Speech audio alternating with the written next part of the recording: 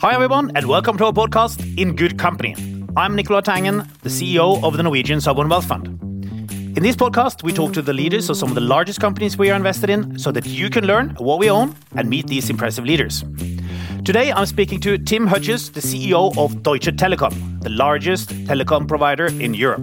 Deutsche Telekom has 250 million mobile customers in more than 50 countries. We own over 2% of Deutsche Telekom, translating into 21 billion kroner or $2.1 billion US. And guess what? We have been invested in Deutsche Telekom for 25 years. Tim is a very impressive and strong leader of Deutsche Telekom. It's a fascinating company, and he is a super interesting person. Tune in.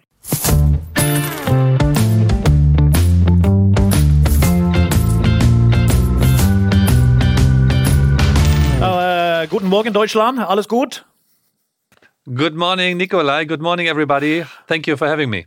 Fantastic. Now, we are here with Tim Höttges, the visionary leader of Deutsche Telekom. He has transformed how millions connect and communicate. And so it's very interesting to have a deep dive into the world of telecommunications. So thank you for coming on. Now, what are the major trends in the telecom sector that really excites you today? Look, the first thing is 5G and fiber is the enabler of the next generation wealth. Everything is getting connected, everything is connected, and without networks, nothing is working. So our company has a big purpose. We are connecting not only societies, but we are connecting as well the flying wheel for the business industries in this environment. What are the big trends? The first trend is, more data available everywhere. Always best connected. Second, it's about new business models. We have on the one side the Web 3.0 development, digital twins in the B2B area. On the other side, AI is enabling a lot of new services, as well our industry. And on top of that, the world, the globalization only works while people are talking. And today, 5.3 billion people of 8 billion are connected. And we are at the verge of it. I believe, for a society which is living better together, connectivity is a must. What are the challenges now? Look, the challenges are big. Our industry, because people think connectivity is a human right. A lot of, let's say, political influences are taking place on our industries everywhere. I think the biggest challenges are different on the continents. Deutsche Telekom is only operating in the Western world. I think that's a big advantage. Why is that a big advantage only to be in the Western world? The values are the same between the US and Europe. The cash, is easily transferable between this Western world. The decoupling and the geopolitical situation which we are facing this year, this times, is something which is affecting telecommunication as well. 60% of the internet today is not anymore an open internet. It is politically limited in its possibilities, but we, as Deutsche Telekom, are only operating in the Western world, in the US and in Europe, and that's a strong advantage. On top of that, do you think these splits between the two parts of the world will become stronger? I see that every single day, and I believe this world is fragmenting more and more. Individual interests are more important than the global society. And therefore, yes, I strongly see a trend that the fragmentation will go on. See what's happening with the BRIC states in Africa. Think about, let's say, Russia and its allies. Think about China. And therefore, being the North Star for the Western world with regard to one of the most important products, connectivity, I think that's an asset. Mm-hmm. Did 5G actually change our life? Look, change your life. To be honest, we haven't really found a business case for 5G because people like to have more connectivity. They like to have it faster. And they don't see the advantage of low latencies yet. But it was always the case. I'm a veteran in this industry. So I'm here more than 25 years. And, there was a question, why should we send pictures? Does that somebody needs that? Why 3G services? And today, if we have a 3G service, we're already complaining because we need the data throughput. We want to see the videos. We want to share everything with our spouses, and the industry is getting connected. And the same is happening with 5G.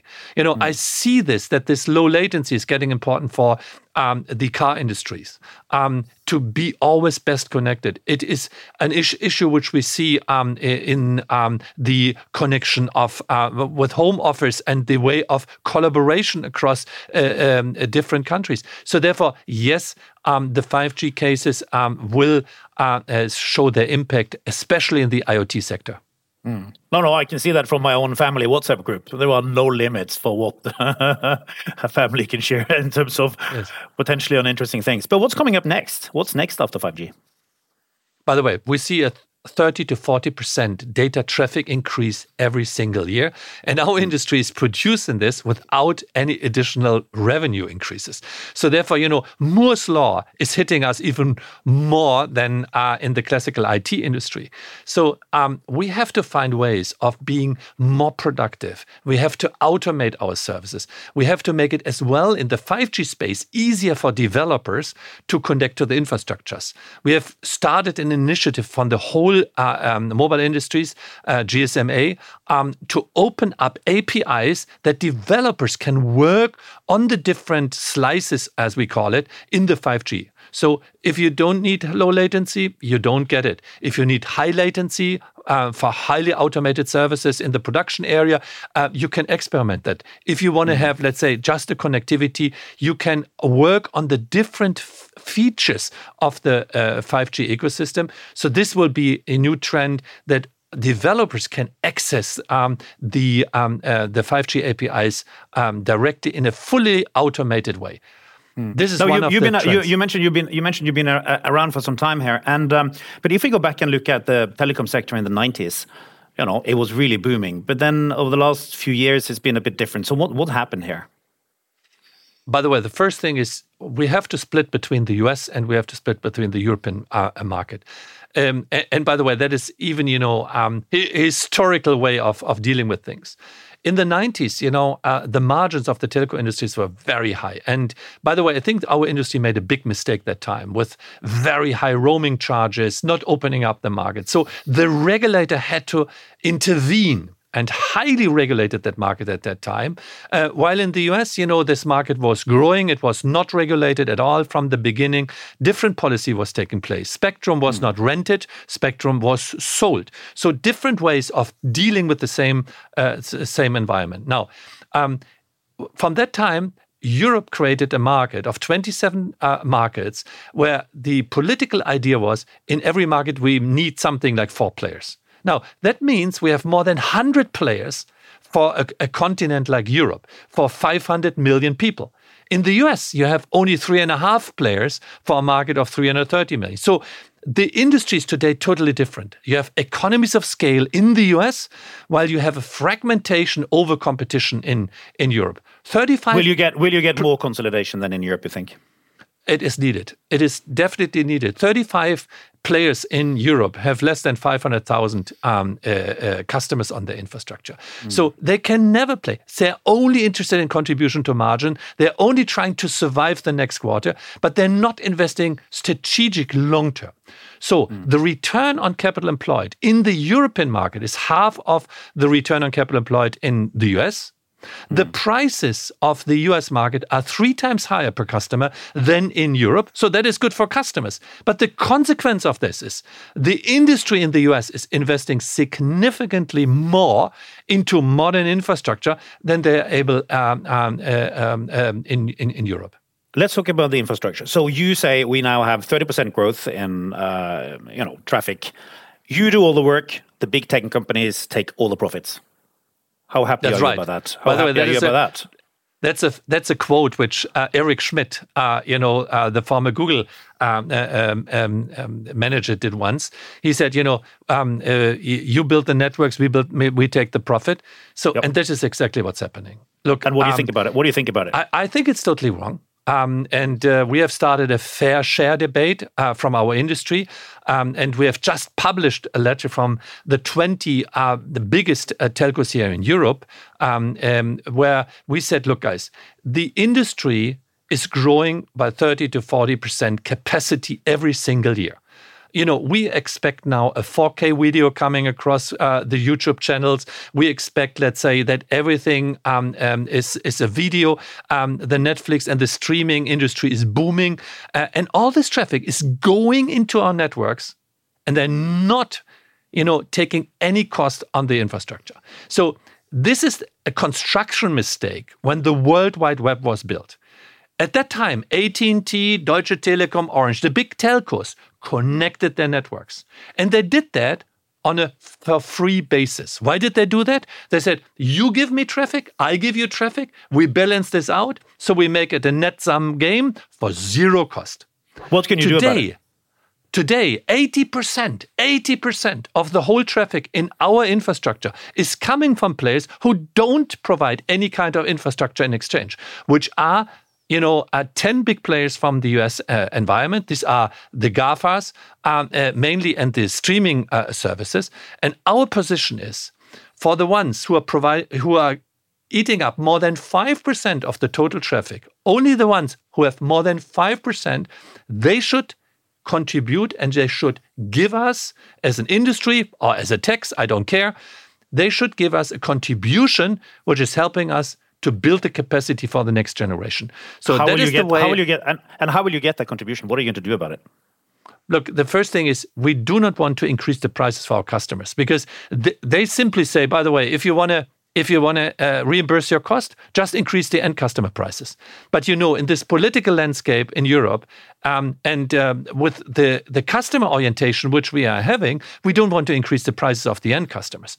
So therefore, we want to let them participate. They should pay us for the traffic they are putting into our infrastructures a certain termination fee, as we know it from the past and in other places of our industries.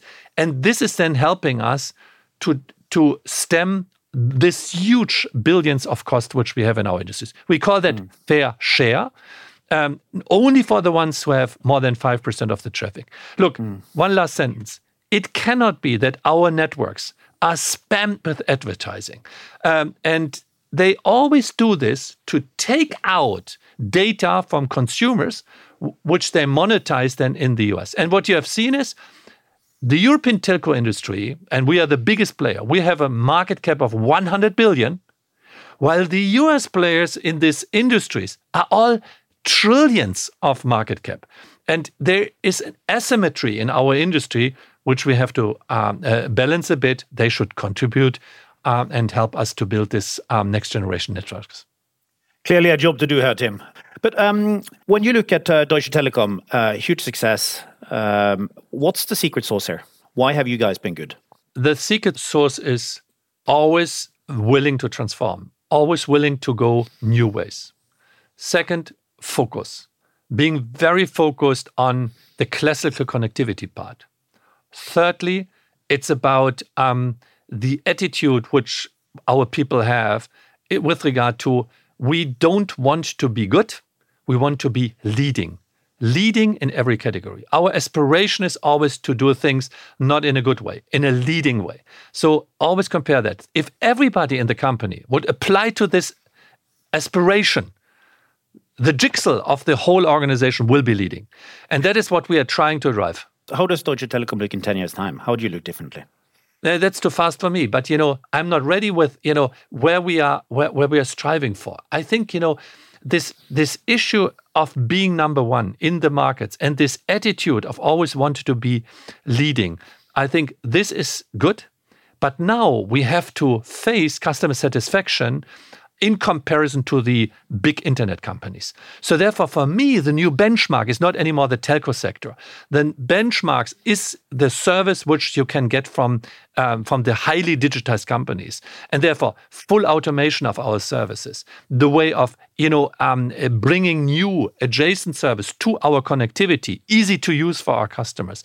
Even the way of the capabilities of embracing new technologies like AI for us, this becoming a leading digital company, leading digital telco. This is our new strategic imperative, which we are driving here in the company. And therefore, I'm more comparing me now with the digital ecosystem than with the classical telcos. So fast forward 10 years, what does Deutsche Telekom look like, you think? Look, we own the majority of the most valuable telco company in the world already, which is our T-Mobile US business. We are in all the markets where we are operating, except one.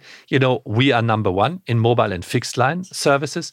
So Deutsche Telekom will be number one in the world for telecommunication services. We keep our focus on the connectivity part. That is the basis for whatever we were going to do. This is where our core capabilities are. The second thing is, I think there will be a European market consolidation where Deutsche Telekom is best positioned to create a central European player in these very important industries with its values, with its legacy, with its knowledge and its skills based in Europe for the Western world. That is, I think, my aspiration, going forward. I don't see immediate acquisitions or mergers in Europe. I think we are still in this phase of very federal ambitions. But I think in 10 years, this will have changed. If I gave you a lot of money, like a lot of money, where would you deploy it? Look, by the way, I think we have a lot of money. So we are a 100 billion company. I have BBB plus ratings in all regards. So I have a high credit worthiness in the market. So if we need money, if we would ask for money, we can easily get it. But look, the money should be spent in areas where you gain appropriate profits. So therefore, find the right way. And on top of that, don't go in areas which you don't understand. So, don't jump on something and, burn the chips and then think, now we are in the cloud era, or now we go into a new digital consumer service, or we go in software development for applications or whatever. I can tell you we will lose a lot of money. So therefore, it should be expanding the adjacency. If I would have more money, I would spend it at the edges of our connectivity piece.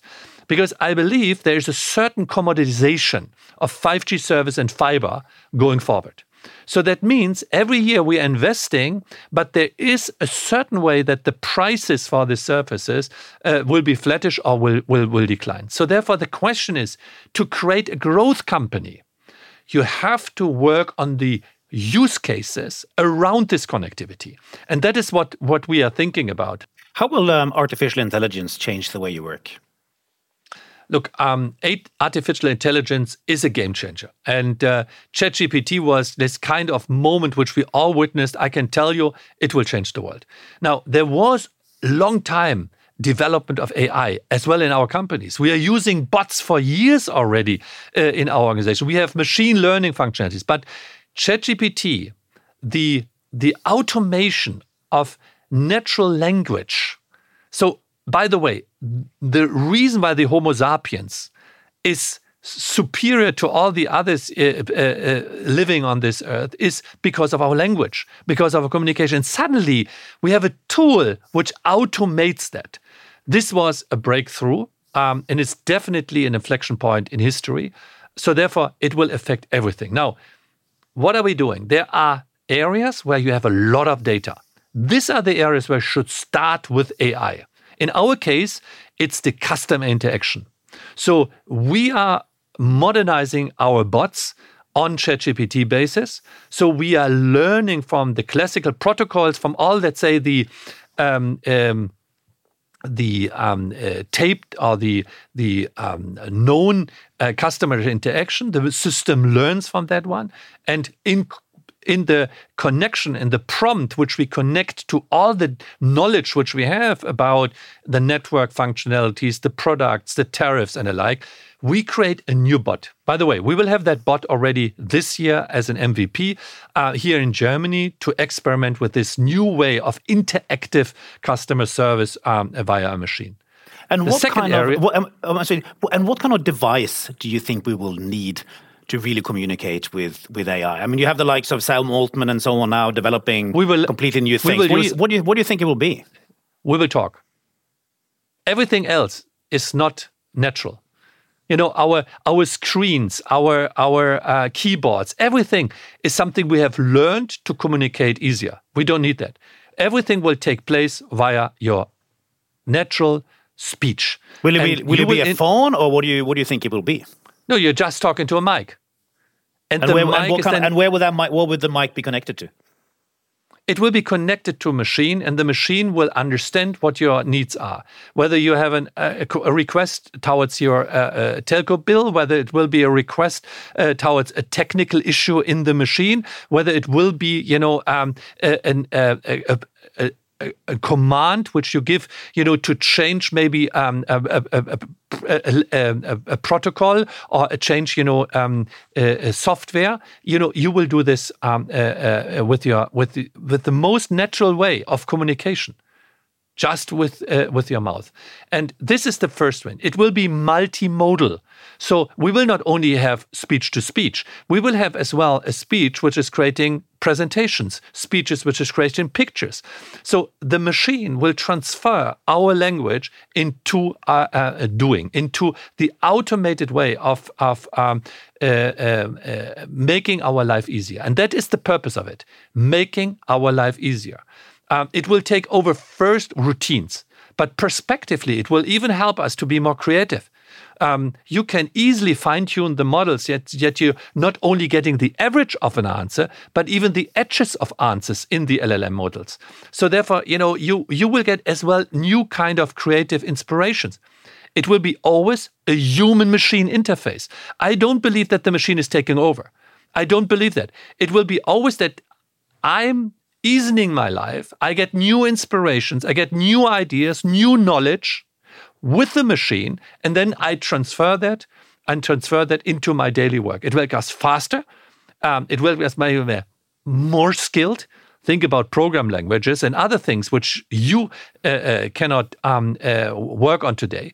It will help us to simplify our living, and it will definitely, take away routines, which gives us more time to create more important things, more creative things. It will create new jobs. That is what my conviction is.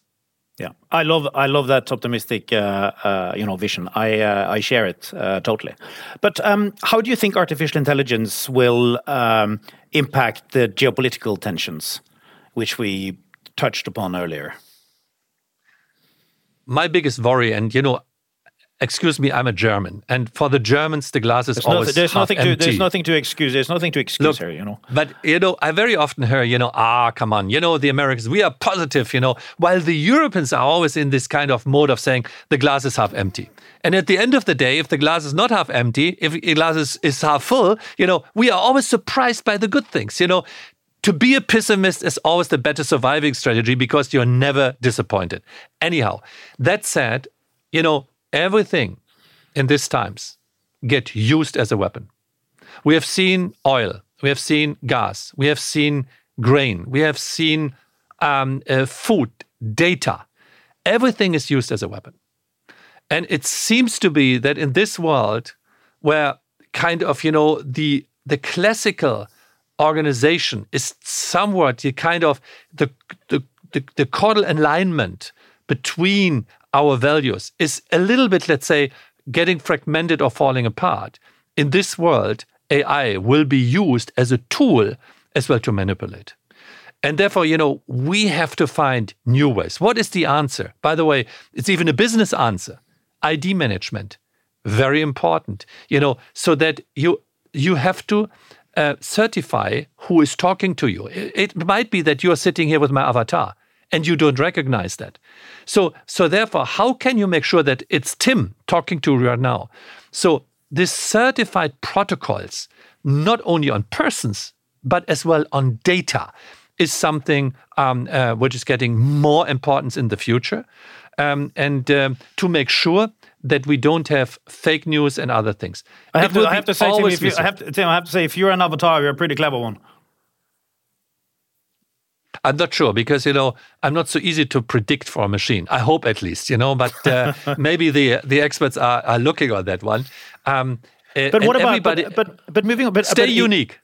Absolutely. But in the connection to that, what about equipment? Huawei, how is this going to play out with the equipment providers in the various parts of the world?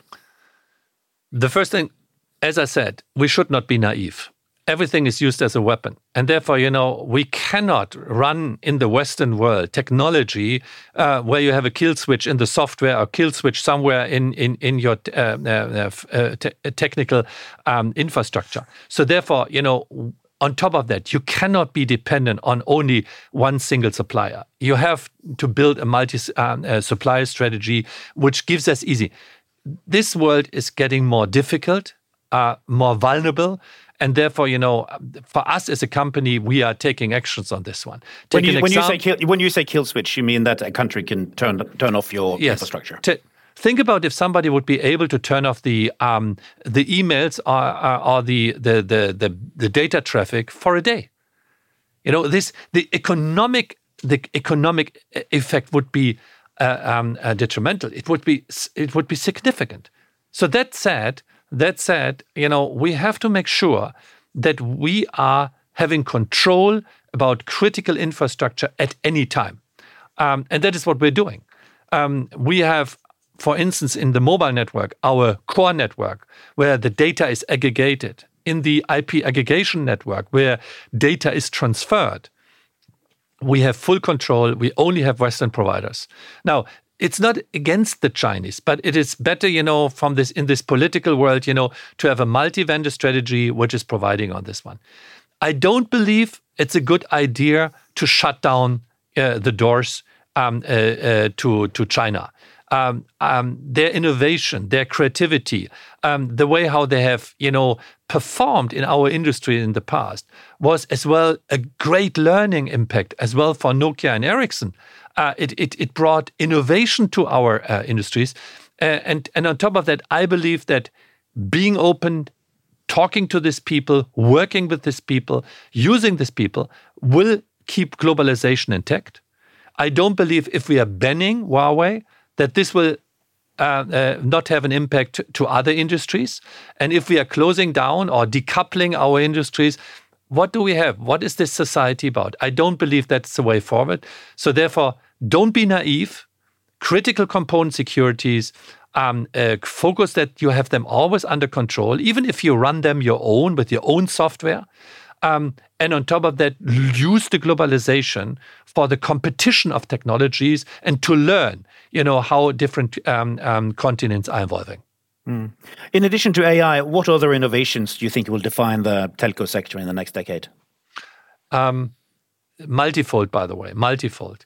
It starts with in our industry, by the way, the development of the own software, which is running the antennas, which we call Open RAN, where we do a lot of coding, a lot of things. Artificial intelligence will help us to develop that code faster. The whole management of cloud infrastructures, our networks are operating from cloud infrastructures. We call that disaggregated infrastructure. In this disaggregated infrastructure, the protocols which we are using there will be supported by AI. The way how we are interacting with our customers, I mentioned that already. Bots, will be based with AI tools. By the way, teaching our agents, teaching our service people will work with AI. We have already a tool based in Hungary and in Germany, which we are using to learn from the talks we had with our customers in the past to understand what the best interactions were for these individual cases and teach our service people that they have more success in the interaction. So with their clients. So it's not only for the customer, it's as well for our own people to learn from that one. And then we have this whole area of internal processes. And I can tell you how many processes big companies have who could be automated. How many services, where artificial intelligence can be used. I'm using ChatGPT-4 on a daily basis. By the way, I'm doing a lot of letters where I'm saying, by the way, I want to say this, and this. Do that in a friendly manner. And by the way, consider that, I'm writing this letter to South Korea or whatsoever. And, I get a draft a letter then provided by ChatGPT. I love it. I change a little bit. But then I send it out, and I look forward to seeing the letter. I hope I'll get one from you. There are a lot of ones, Maybe you get one, and you will not find out that it was, quickly, reagented by the system. Absolutely. Moving tack a bit here, and moving on to corporate culture, which I know you are very, is high on your agenda. How would you describe, just in short, the core values of Deutsche Telekom? In short. First, the cultural change of Deutsche Telekom is the most important driver of the success of this company. The first one is, by the way, everybody would say customer first. Okay, you can say that, but you have to live that. That is definitely the thing. The second one, curiosity. Always been curious about new things. The third one is the element of, purpose and belonging. We are very tied to each other. We feel like, I would not say family, that is too much, but we feel togetherness. And by the way, history is, we were always, a kind of state-owned company, we were always the one who were attacked. This created this kind of mentality of a castle, where people were defending themselves. And we have used this now for getting extroverted. Look how many people are on social media talking about the company.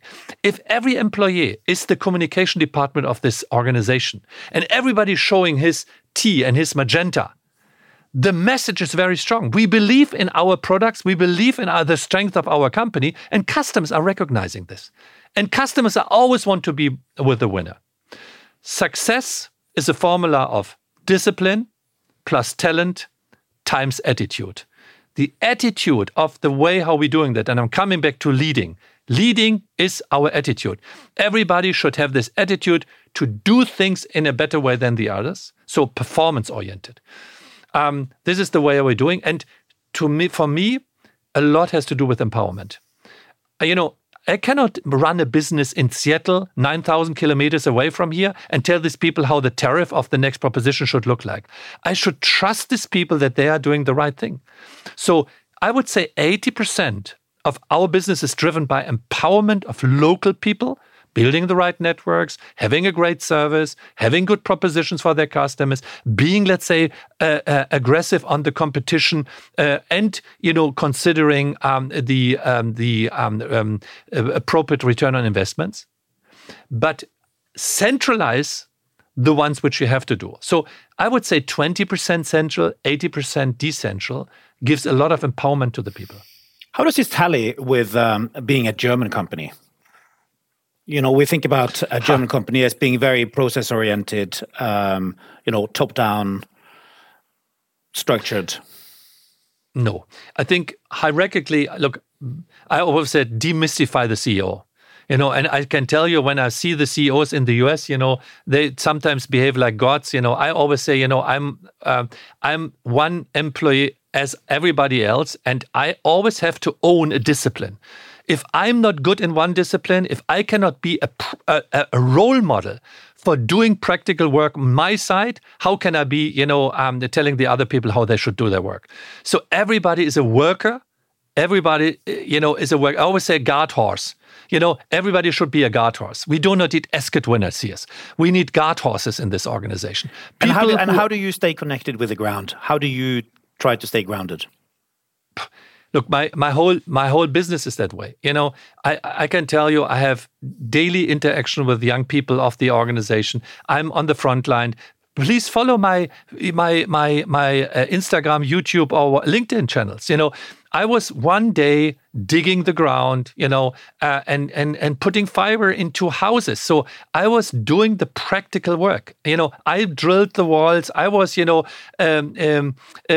the grounds. So I was trying to understand, how our processes are working. I always want to be on the lowest, the operational level of this organization to understand where the money is going. And that's the way how I'm trying to stay grounded. I'm spending significantly more time with customer service, with the technical infrastructure, and with, let's say, new business models than I'm spending, for instance, with capital markets. What do you think is the most important part of your CEO job? By the way, the most important is the shadow of the leader. I know about that principle. So if I'm not committed, if I'm not living up to the values of this company, if I'm not the role model, 100% applying to the rules which we have communicated, nobody will follow the rules. So I have to be visible and I have to be very authentic in the way how I'm coming across. I should be part of the organization. That the authenticity means people should say, he understands the business. He understands what we are doing. He understands as well, hopefully, most of the problems which we are having. He is not, somebody who is a superstar, sitting in talk shows or hanging out with celebrities all day long. He should be a worker in this organization. I think this is it. I don't want to be loved. I want to have respect for what I'm doing. And this comes from the jobs I do personally. Being, let's say, deals, like the US deal, being it like operational team in the communication, being like fighting outside for political topics for this company. This is, let's say, how I want to be perceived, respected, that I'm always 100% committed. First, always Deutsche Telekom. How do you make decisions? Do you need a lot of analysis, or are you more gut feel, pattern recognition type of person? I have to say, people always say to me, Tim, follow your intuition. Tell me what your intuition is, because we love your intuition of about things. To be honest, I'm personally different. I analyze everything. I always, looking on the pros, the cons, the opportunities. I'm always listening to a lot of people. I want to get, let's say, a full picture of a holistic view, cubistic, a holistic view about, let's say, what are we talking about? And then, I'm drawing a conclusion of that one. Interesting wise, sometimes the conclusion comes automatically. So you do not have to always, show the organization, I'm calling the shots. Let the discussion maintain and organize a discussion in your organization. And suddenly the organization falls into a conclusion where you can say, that's the right one, go ahead. And rather sitting there and calling the shots all the time. Are you a perfectionist? I'm a perfectionist, yes. What are the disadvantages of being a perfectionist? You're too slow. And because, you always want to, improve things, until to the ultimate. Sometimes you hate. I'm never happy. I'm never satisfied. I think this is the biggest negative. By the way, it's good for the company because, I can never, and that is psychologically maybe one of the biggest issues you can analyze is I'm never happy about something. I did a big deal. Successful, with Sprint. And to be honest, I enjoyed it maybe for an hour. And then I was thinking about what are now the complexities, the problems which are coming from that one, and what do I have to solve next? Relentless. How do you think it is to work for somebody who is never happy? To be honest, I have a lot of people who are working for me for quite some time. I think at the beginning it is demotivating. I think at the beginning it's hard. Then people understand. I have a good humor, so I'm always easy. I'm always, I like to laugh a lot in the office. I make a lot of jokes as well. Maybe not always the best ones, but at least I'm trying to be as funny as possible. So people have always this warm and cold a little bit. Now, after a while, maybe if I don't appreciate their work, people are learning that whatever I'm doing this because I want to make this Deutsche Telekom even more successful. I always stand for the company. And then they start, organizing themselves. And they don't become dependent on constant appreciation from me. They find, their satisfaction in the achievements which we jointly have. And then after a while, they say, by the way, it's normal that Tim is not appreciating that. That is how he is. Let's move on and follow him. I think, we are on a good track. I think that is these three phases of how I'm not somebody who's really applauding and appreciating all the time. But nevertheless, I'm very happy in the way how the organization is striving for awards, how the organization is striving for success, and how ambitious this organization became over the last 10 years. I read an interview with Roger Federer, the tennis player. He said when he was young and he won a game, he just moved straight back on the court and continued to train. Now, when he got a bit older, he stayed the night, had a glass of champagne with his wife, and celebrated success. So it probably is important, from time to time.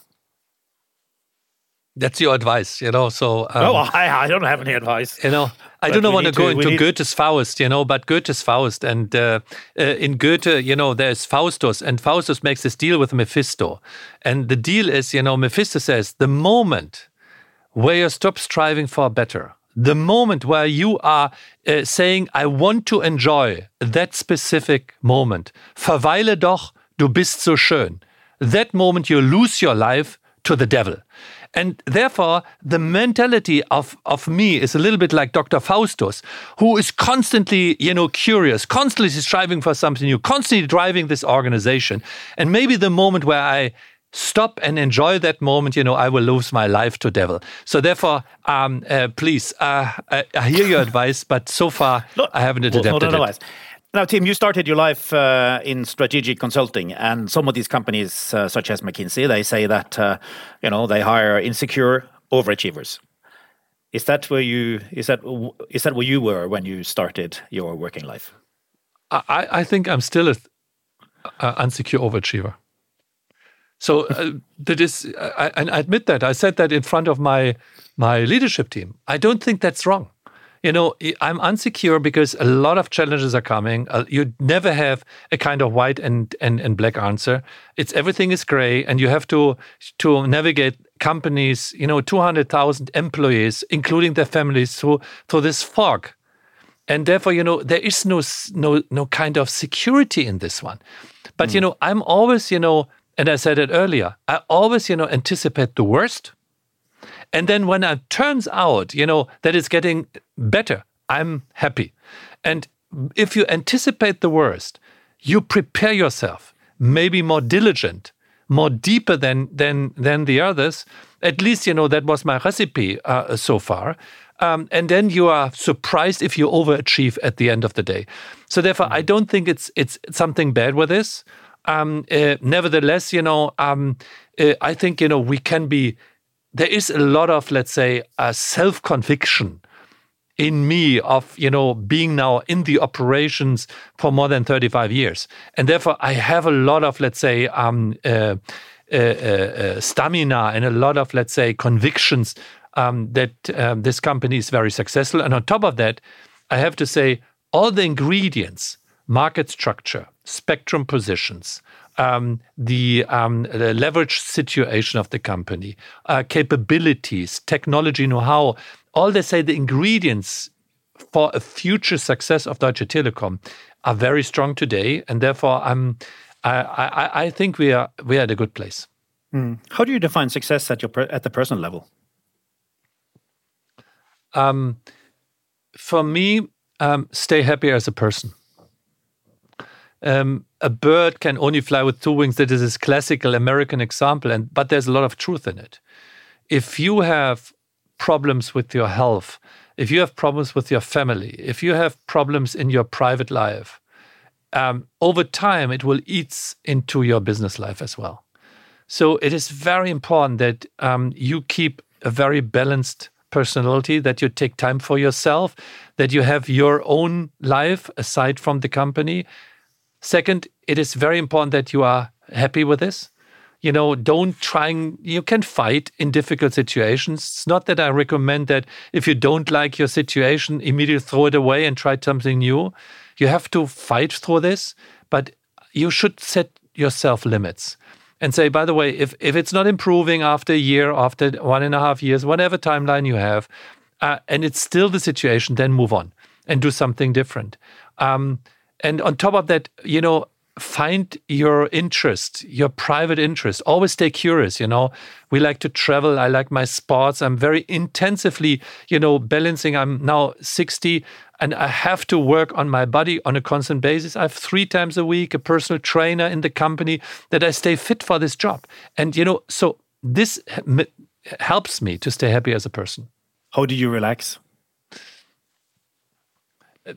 In activity. I'm not somebody who can sit, for too long on the beach. Or sometimes I have these moments, of, an hour, doing nothing. But I'm a very active person. My wife, gets mad with me, but she's with me for 30 years. So she gets mad with me because I'm constantly, thinking about, don't waste your time. What can we explore? Is there something which we can find? And I think it gives a lot of energy. It gives a lot of power, which I can then even transfer into the company. And I'm always exploring new things. What do you read?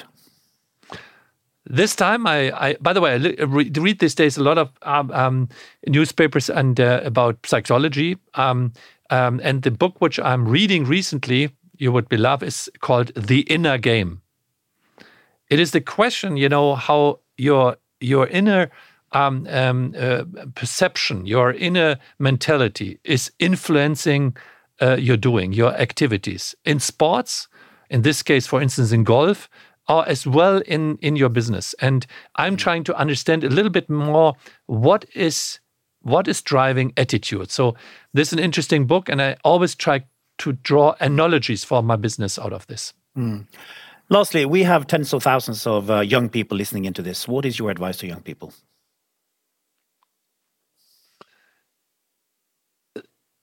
The first thing is stay curious. Always, not, being it in your private, in your business life. Explore the world, explore people, explore new areas, go deep in certain things, but as well, look right and left of it. And always, stay in this momentum of that changes, that things which are transforming is something good. Enjoy them, than rather being afraid of it. Train your muscles for change. Get out of your comfort zones. Get out of your comfort zones on a constant basis and do things, if it's a marathon, or I had to get off my comfort zone last year, and I sailed with 5 friends and a 48 feet boat, from Gran Canaria to San Lucia. This was 20 days on the ocean. I had to get out of my comfort zone to challenge myself and say, by the way, I have to broaden my horizon. Very good. Tim, this has been super interesting and very, very inspiring for us all. Big thanks for taking the time and good luck with everything. Thank you, Nikolai. We keep on running and we won't stop.